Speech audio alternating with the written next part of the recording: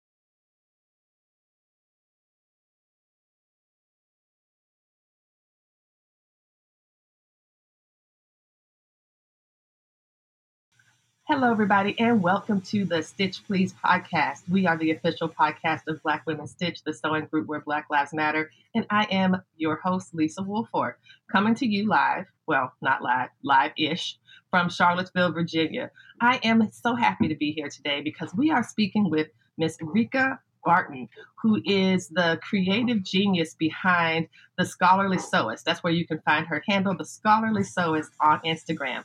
And as for those of you who might be familiar with the program, you know that I started sewing in graduate school. It was my stress release. It was something that could help me finish when my dissertation felt interminable. When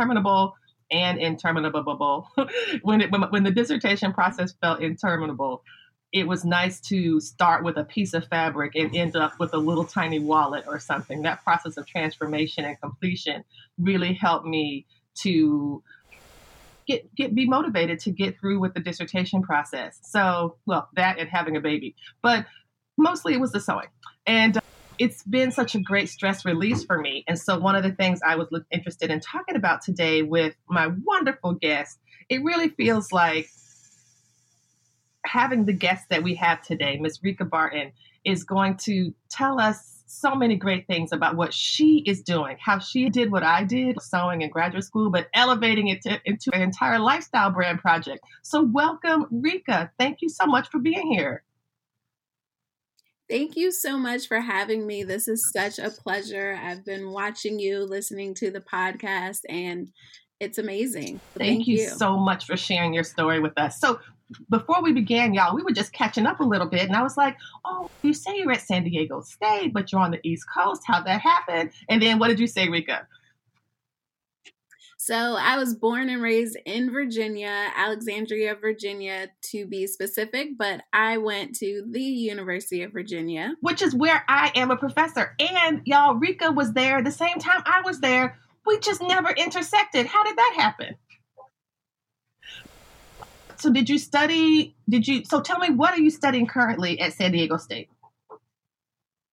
Yes. So currently I'm in my third year of my doctoral program in education. And so my focus is brown and Black girls and their educational experiences, more specifically looking at dual language education for Black students I worked at a dual language school for 6 years, and just to see how the lack of Black enrollment was in those programs, and to think I am a Spanish speaker, not quite fluent, but I am proficient. I held my own parent teacher conferences.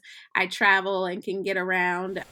So I know how valuable having knowing another language is. So I really want that to be something that more Black students get to take advantage of, especially in public school programs. Yes, I think that is so important. It feels as though one language, not that one language has ever been sufficient for anybody else outside of the US. I think that very often that there are people in other countries who speak two languages by matter of principle. It's only in the US, as you know, we seem to enjoy holding on to really bad habits like racism. And so I remember when I was coming up, there were these movements about English only and English first. And I'm like, oh, it's just so perverse for a nation that's meant to be, in their own words, a democracy that brings in so many other people. And so fantastic. How wonderful for you. How wonderful for us as a community to have you advocating on behalf of increasing language proficiencies for Black and Brown students. So wonderful. And so I am also interested in you. So you've gone through the third, you're currently in your third year of your program. And for those of y'all who aren't familiar with how doctoral programs work, typically when you begin, you start with almost like a master's level, general reading, general focus. And then as you start to go through toward the doctorate, that's when you really intensely focus. So as a third year student, how do you see yourself right now in that process? Or is that how it works at San Diego State? A little different with our program. You had to come in with your master's. So I actually did my undergrad and master's at the University of Virginia, and I did my master's in elementary education in the Curry School. So I then went to teach for 10 years as a classroom teacher and then came back for my PhD. And my program has a social justice and equity and education focus. So at this point in my third year, I'm actually finishing up coursework this semester, hoping to defend my proposal at least by this summer, and then giving myself a year for data collection and writing. So if all goes well, I will be graduating May 2022. That is fantastic. Oh my goodness, Rika, that is so exciting. And I just love the way that you have mapped out this journey for yourself so well. And I wish you such amazing success with it. Tell me, how do you bridge the gap between your sewing and your graduate school life? How has that been for you? Does it work as a stress reliever, or is it something else? That's a great question. I think anyone who has gone through this doctoral program, it has the tendency to take over your life. And so I think just being very strategic about mapping out time for myself. And so when I came in, I believe for anyone who is entering a program, find people who are further in the program than you. They're going to give you the real, the lowdown, the good, the bad, and the ugly. And just from being able to witness some amazing women of color do this before me, I saw some of them who were all into the books, did nothing else. And then I saw some of them who were like, yes, on Thursday nights, I go to my dance practice, and I always do this on Sunday. So I just made sure to map out time for myself. And sewing, you don't have to do it at the same time every week. You don't have to have a crew that you have to be accountable to. So sewing has definitely been a stress reliever during this time. I definitely still don't do it as much as I feel like I want to, but it's always there. I pull out my fabric, think about my project, or I try to do something weekly that's sewing related. So even if I don't pull out the machine, I'm going to pick up a new pattern. I'm going to cut out a pattern. I'm going to pick the fabric, making sure deciding what you're going to use that pretty piece of fabric for sometimes takes the longest. So I just make sure I'm engaging in some sewing practice for self-release and for stress release and self-care. That is absolutely wonderful. What you've described to us is a type of sewing practice that you are engaged in, right along with your academic practice and research and data collection and writing and assessment. And that's really wonderful. What I appreciate about your story is it sounds like you have this really beautifully braided project. And by braided, it seems like you're taking like a variety of strands and pulling them all together, like promoting language learning for kids of color, for Black and Brown kids, for your own process and your own journey throughout higher education. And then thinking about carving out time for yourself and understanding how important that is. Can you talk a bit about why it's important, in your opinion, to maintain a creative or arts practice while you are pursuing a higher education degree? Yes, I think it comes so it comes off so interwoven and braided because it really is me. And I think it's so important to keep yourself during this journey. And so I do truly believe that if you do a doc program, you will change, you will grow, you will be tested, you will learn so much more than content and theory, but you have to keep yourself. And so I think in thinking of who am I at my core? What are my essential guidelines for life? What truly makes me happy and makes me feel that I'm living out my purpose? And I came to the realization that for me, that's teaching, traveling, and sewing. And that came when I made the move from Virginia to California. Everyone calls me brave. I think I'm a little crazy. I had nothing. I didn't have a plan or an apartment or a job, but I had a best friend in San Diego. And I said, "How many weeks do I get on the couch?" She said, "3 months." I said, "Let's go." And it was in that time of not having my own and the time of not having a job, not knowing my next step, that I went to the beach. I prayed. I went to every fabric store in town and really came up with who I am at my core is teaching, traveling, and sewing. And so, whatever I do, those three things have to be a part of it. That is so wonderful. I really love that you have figured out at such early stage of your career and development and growth what you need to set yourself up for success. What you need, and also success seems like a weird phrase because I think we tend to think about success, at least I sometimes do, in the sense of triumph or extraction or look, I succeeded by doing blah, blah, blah, or achieving this goal. But it's also about what it means to live in your whole self Mm-hmm. and create ideal conditions for you to thrive. And Yes. so the teaching and sewing and travel, these three things going together, they actually work really well because it's so funny. I just feel like we have so much in common, which is hilarious because we've actually been to the same university and never ever set eyes on each other. So I felt a lot better when you said you were in Curry. I was like, okay, she wasn't deliberately avoiding me. But I'm the same. Like if I go for a conference or travel or whatever, I always look for what I call them the two F's: fabric and food. That is me. Like wherever I go, I have got to get something good to eat that might be local to the place, and I have got to get some fabric. That's just how I made. That's the best souvenir. It's a really great memory. So if I buy a piece of fabric from someplace and then I make something, I'm like, oh yeah, I got this fabric in this place, and so it Mm-hmm. is like a nice, fun little. It's like souvenirs you can make yourself when you buy fabric at a place.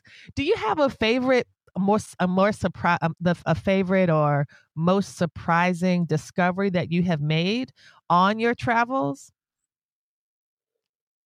Hmm. I think the most surprising thing from traveling, and it brings back into the language piece.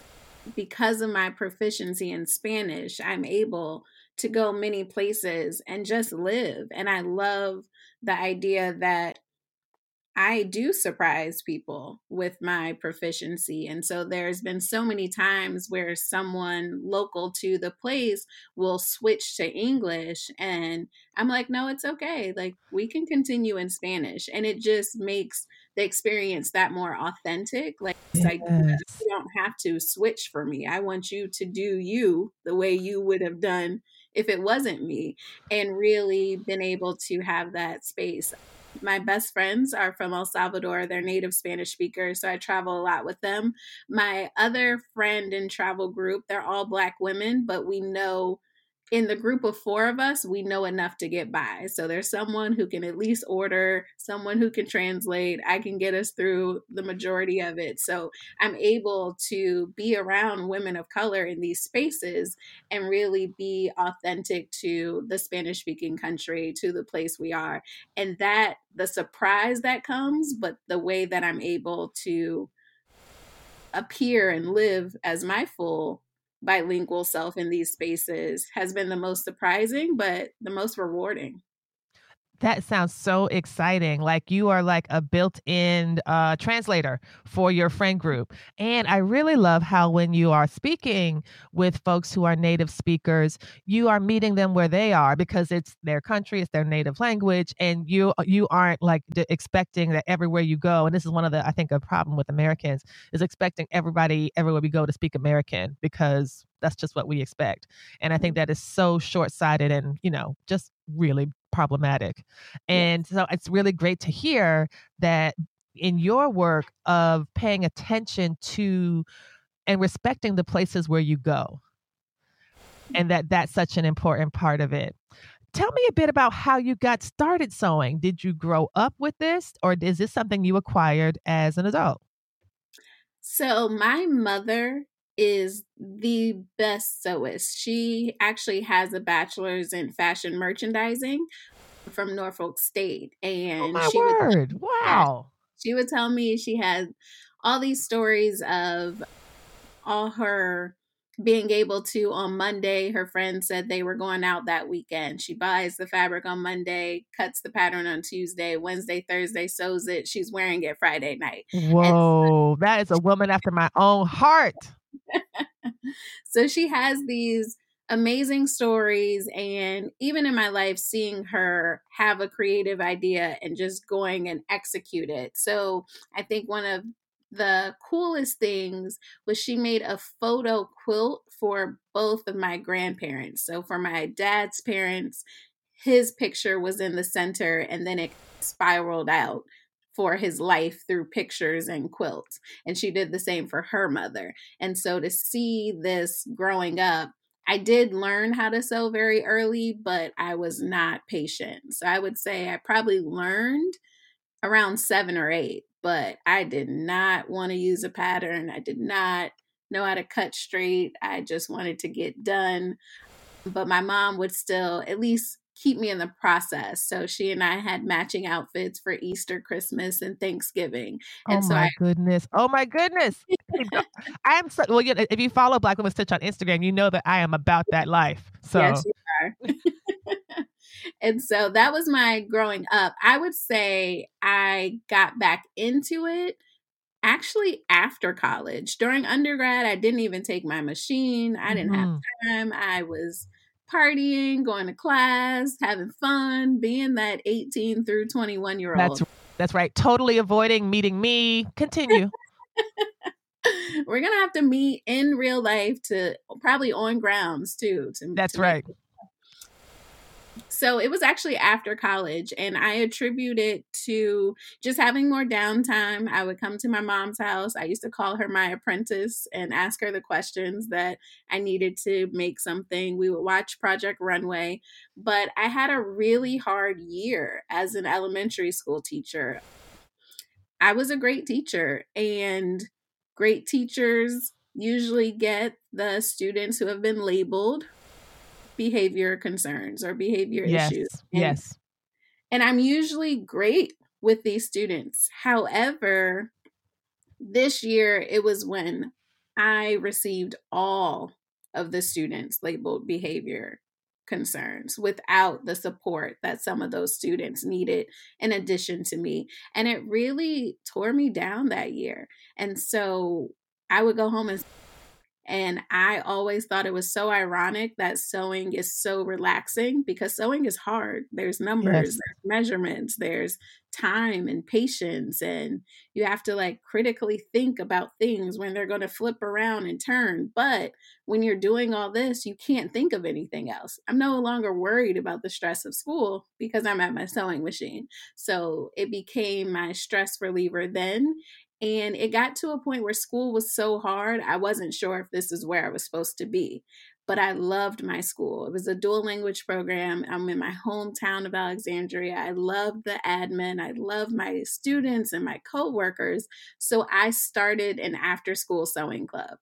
And that changed that year for me. So even if I had the worst day, 8 a.m. to 3 p.m., at 3:10 my students were coming in for sewing club. And in 1 year, my club grew from 4 students to 24 students. And it was amazing. It really changed what I thought about sewing. We're no longer just making a garment. We're problem solving. We're building independence and confidence. And again, it was a dual language school. So some of my native Spanish speakers who may have been shy to raise their hand in class are the ones on the machine, leave them alone, have the straightest hem, and are ready to go on to the next project. And some of my students who were monolingual English, white girls who usually get everything right, are now faced with the challenge for the first time. And it was great to walk them through that. It's not that you can just do things that are easy. You can do hard things too. It just takes patience. And so the learning that I was able to give, but the reward was so much bigger. So that was probably my greatest sewing experience. That sounds so fantastic. And what I really love to hear about it, Rika, is how you yourself use sewing as a problem solver. So, for example, you were saying that, when you were, even if you had a terrible day at school because things were so difficult and you were working with students who had the admins may have had high expectations for you to deliver results, but was not able to provide the support each student needed to get to that point. And that Yeah. is absolutely frustrating. I firmly believe that teachers are too often under resourced. Yeah. And rather than, an admin or a school division saying, hey, let's throw some money toward these students. Let's make sure that these students have support that they need. Let's make sure that the teachers have supports that they need to do their jobs well. Instead, we'll just label people bad kids or label people bad teachers. Right. And that, I think, is very, very frustrating. And you were able to mitigate that type of harm by finding ways to support yourself, like you said, oh, if I'm having a rough day, I can just come home and get on this machine and I know I'll feel better. But then you took that and you transformed it for students as well. And I love to hear the description of students who might have struggled in one area of school thrive in sewing club. What do you attribute the big growth of that, of going from 4 students to 24?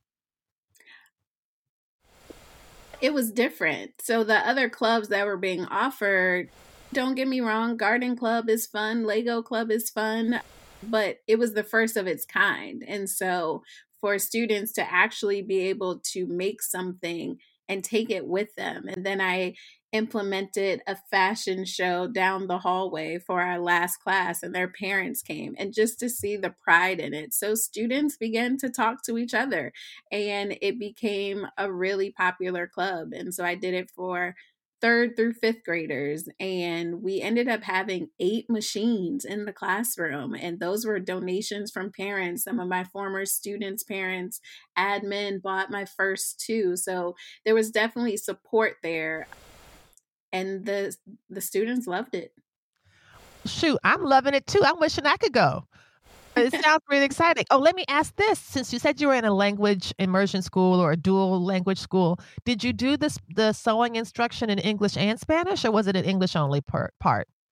It was actually became bilingual. So if a student came up to me and asked me a question in Spanish, I answered their question in Spanish. And I also had one of my students took my club, and her mom was so interested And she volunteered to help me with the club. So in turn, I taught her how to sew. And so she was native Spanish speaker. So between the two of us, there wasn't anything we couldn't cover in either language. And I had to learn from her the actual terms in Spanish. So prior to Spanish Club, I didn't need to know how to say fabric or needle in Spanish, but those were some of the things that came about in my own learning throughout having the club. That is so funny because something I really am interested in is that I grew up speaking Spanish, and don't test me now, it's not that great anymore. But I had a lot of fluency in my younger years, teenage years, undergraduate years. And then I went to graduate school, and it was a PhD program in English. And I feel like all my Spanish knowledge just dried up because of lack of practice. But something I have tried to keep up with is Spanish sewing terms. And there's a woman that I'm connected with on Instagram named Machina37. And she is a bilingual artist, and she has an illustrated children's book of sewing terms. And it's so cute. And, the tela, y cosando, like all these different things. It's really wonderful. So I'm just so excited to hear how you were able to bring Spanish language alive for your students, as well as for your students who are native Spanish speakers, to acknowledge and honor their own traditions while also allowing them to experiment with new vocabularies themselves, for needle and thread and these kinds of things. That's really wonderful. I want to take a short break. And when we come back, I want to hear all about I keep saying PhD him, but it's really femmed, yes. Femmed, PH femmed. I just love that, as well as scholar. I'm saying them all wrong, but they look beautiful on paper, which is where we see them. So when we come back, we will continue talking with Rika Barton from San Diego State University and the Scholarly Sewist. Stay tuned. Black Women Stitch and the Stitch Please podcast are happy to announce that we have another way to connect with our community. In addition to the IG Lives that we do every Thursday at 3 p.m., we also now have a club on Clubhouse. That's right, friends. They done messed up and given me the chance to have a club. So follow Black Women Stitch on Clubhouse on iOS devices and soon on Android, and we'll help you get your stitch together.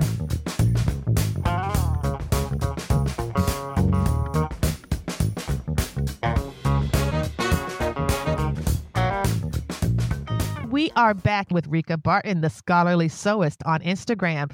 And we're going to spend the last part of our conversation talking about this wonderful brand project that you have created. She's got not just amazing t-shirts, I've seen at least 2. She also has these beautiful features of Black women and women of color who are pursuing scholarly projects, and they're wearing these wonderful shirts. Can you tell us about the Scholarly Sewist as your Instagram project, as well as the messages that you're promoting on Instagram? Yes. So the Scholarly Sewist is a modern lifestyle and social community that centers women of color in academia via fashion. And so the Scholarly Sewist is really like my brainchild. We talked a little bit about the essence of me that teach, travel, and forever it seemed a little disjointed. Like I'm doing this and I'm doing this, but I want to do it all. And I think it finally came together with the Scholarly Sewist. And as much as I was bummed along with the rest of the world a year ago now. A year ago. The pandemic really first hit. I don't sit still. I'm like, where's the next educational conference? I'll book a trip back home to see people. Now I'm on this project, then I'm going to sew this. I got my sewing camp in the summer. And so for life to come to a complete standstill, I didn't know what was next. But I truly believe that everything that is for you will be yours, and God makes a plan through it all. And I needed that break. The Scholarly Sewist was born during the pandemic. And had I not had that downtime, I would have never been able to get this out to the world. And it really is everything I'm about. It really is centering women of color in this space. And I think during my first 3 years in this PhD program, you see how much women of color are taking on. And we're not always highlighted, we're not always respected, we're not always amplified. And so I knew that there was more that can be done there. And so the Scholarly SOAS, while it's not exclusive, it centers women of color. We can always have allies and co-conspirators, like let's all do the work. It's shared work, but everything I do through the Scholarly SOAS centers the experiences of women of color in this space. We take up so much, we're not represented in an equal fashion in PhD programs, in the tenure track faculty. And so really, how do we keep our essence as women, as femmes, as however you want to identify, as people of color at this intersection, and also put some fashion into it? I've always loved to get dressed up, to make something new, to tailor something, add some flair, and knowing that we can still do that when we go to the meetings. And so I made it a point of, I want to wear a graphic tee when I present. I can wear jeans when I present because my work is solid. And so in thinking of what does it mean for fashion? What does it mean? I wanted my line and my merchandise to be comfortable, but tell a message. So the very first item was the Femmed publication tee. And so Femmed, Phemmed,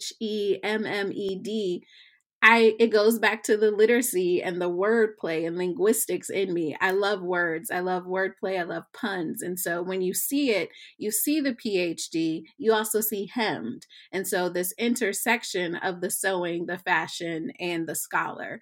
And that first t-shirt I created the textile. My partner is a graphic designer, and so is my little brother. And so between all of our minds together, I had seen it in my head for so long, but I was able to actually create that textile, get the fabric, and make my own tee. And on this t-shirt, there are 5 women of color.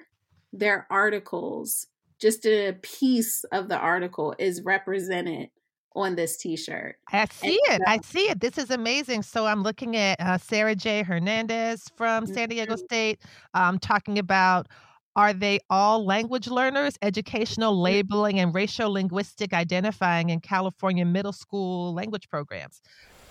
Or there's another one here from Melissa Young about examining predictions, faculty-student engagement inside and outside the classroom for Southeast Asian American men in community colleges. So there's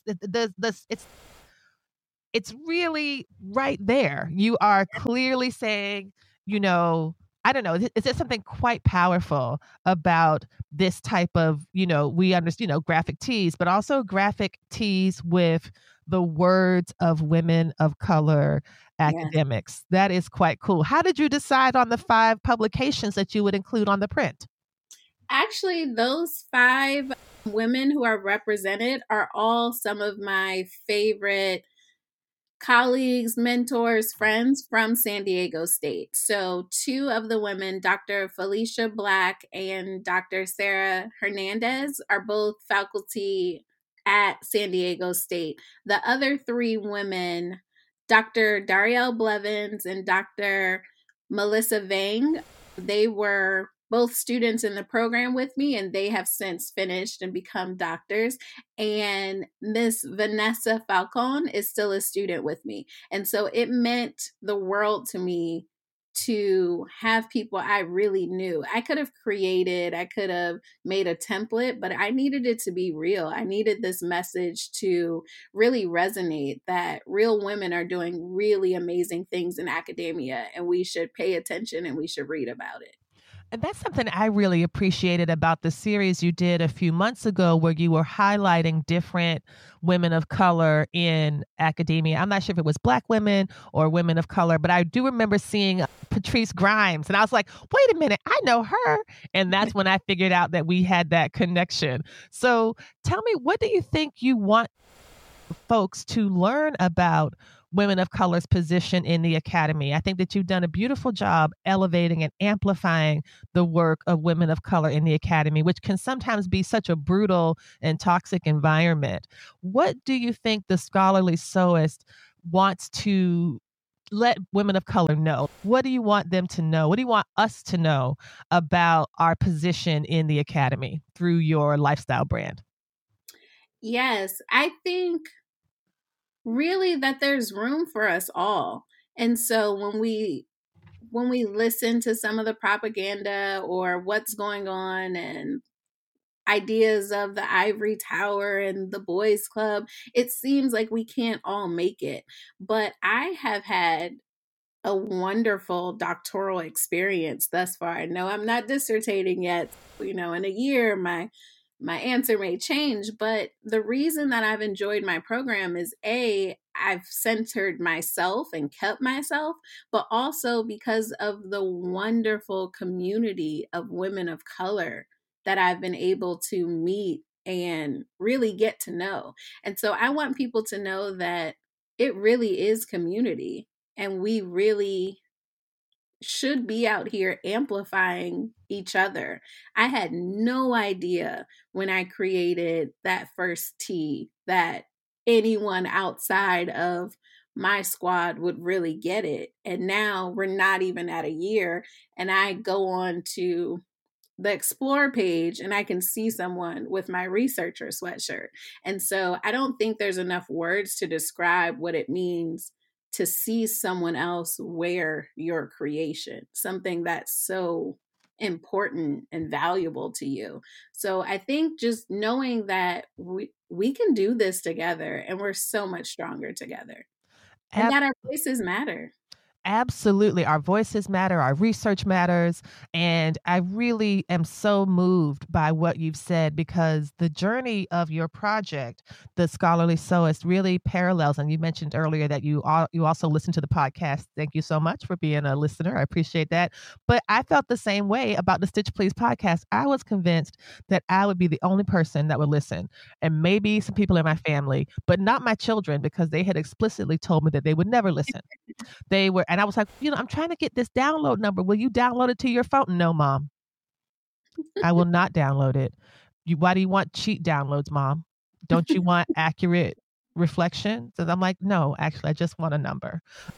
But no, it's so true. And what we learn is that the stories, it's funny because I believe this is in Tayari Jones's novel, A Silver Sparrow, which is one of my favorite books by her. I know American Marriage is really big right now, and it's going to be made into a movie by Oprah.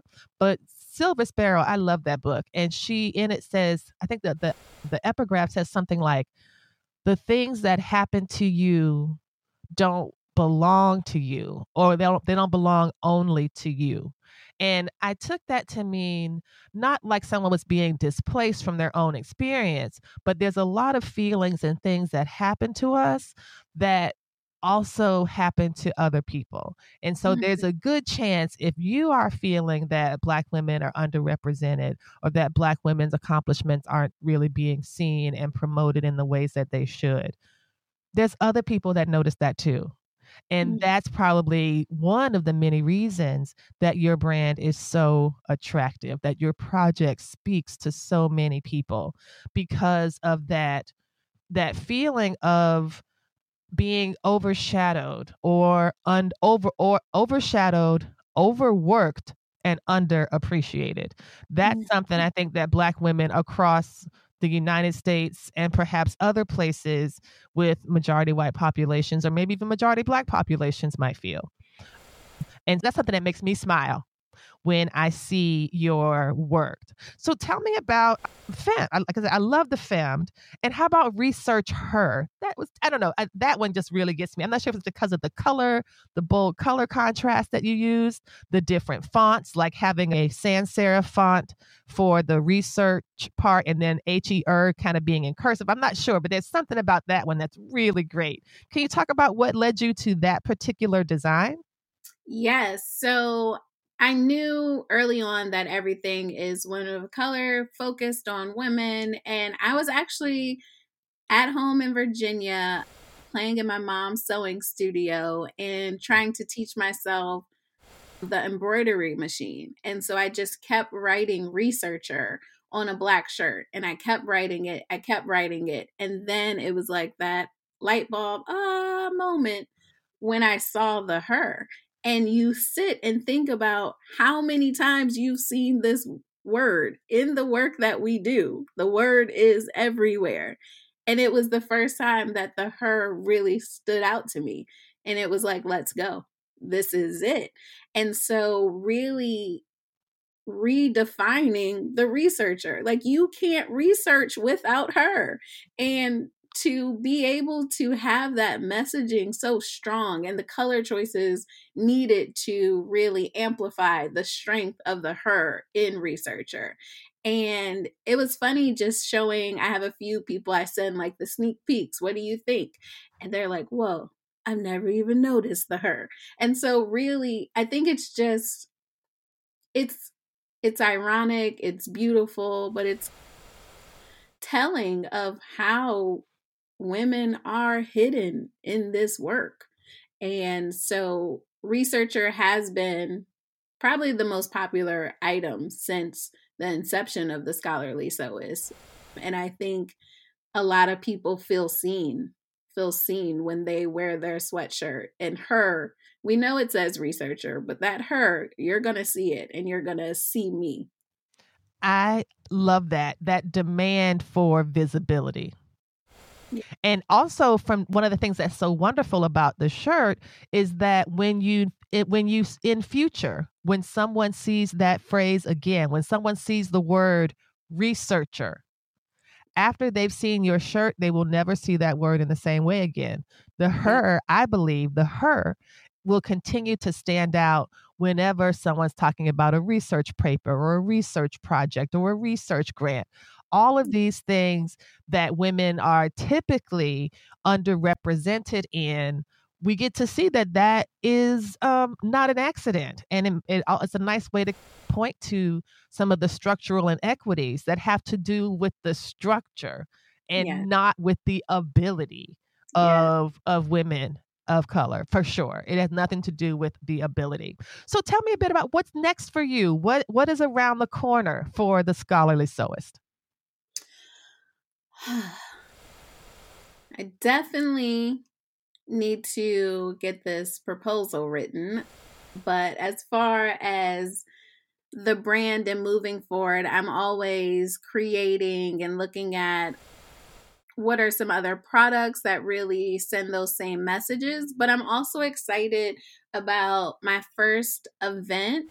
So as a student at San Diego State, I actually was awarded a grant to bring programming to the university. So this April will be the first event, and it's co-sponsored by the Scholarly Sewist and San Diego State University, and it's called Her Story, Redefining Research. And I have a panel of 6 phenomenal women of color who are coming to talk about their stories, their narratives, how they use their full selves in their work and their research. And I also put it together with a book club. So each of these women are published authors. So technically, the book club is only for San Diego State students. So we're shipping books out to students. They read the book, but the actual day of virtual event will be open. And so in that part, we can all hear the narratives and the stories of these amazing women of color. That's fantastic. What date in April is your event? April 23rd. And there will be more information on Instagram very soon. Oh, this is exciting. I think we might be able to publish this episode the Wednesday before your event. Oh, wow. Okay, awesome. Everybody, this Friday, April 21st.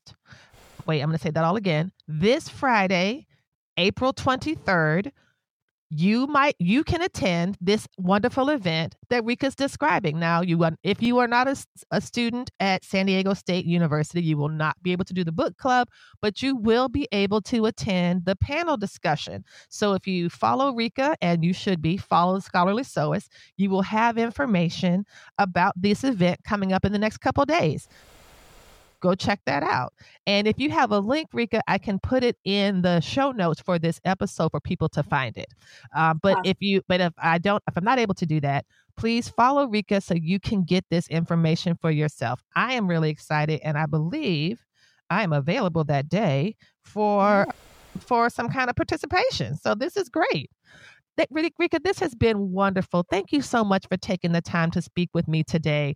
I have learned so much about this important project, and I'm so glad I've had the opportunity to share your work with our wonderful Stitch Please podcast community. Where can people find you on the socials? Yes, please follow me on Instagram. I'm most active there at The Scholarly Sewist. I'm also on Facebook at The Scholarly Sewist and Twitter as Scholarly Sewist. Fantastic. Thanks so much. This has been a great conversation. I'm so appreciative. Thank you so much. The pleasure is mutual. I really look up to you in the way that you're doing both. You are doing your spirit work and your paid work, as Dr. Venus Evans Winters dropped on me a few years ago. And to just see you as an example that, yes, I can be in academia, I can be even at a PWI and do this work, but I'm still doing what fulfills me. So thank you for your example in this work as well. You really honor me, and I receive that with gratitude. And when there's the next Black Alumni Weekend for UVA, I hope you come through, and hopefully outside will be open and you can come over to the studio. I don't live far from campus, obviously. You know how Charlottesville is the size of a postage stamp. I am close to campus, so you are welcome to swing by here so we can have us some coffee and some sewing time. Yes, I love it. Thank you.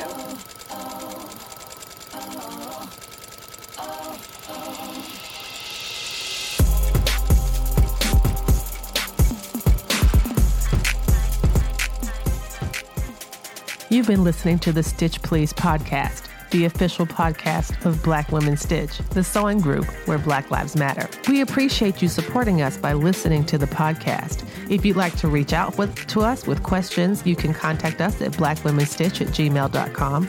If you'd like to support us financially, you can do that by supporting us on Patreon, Patreon.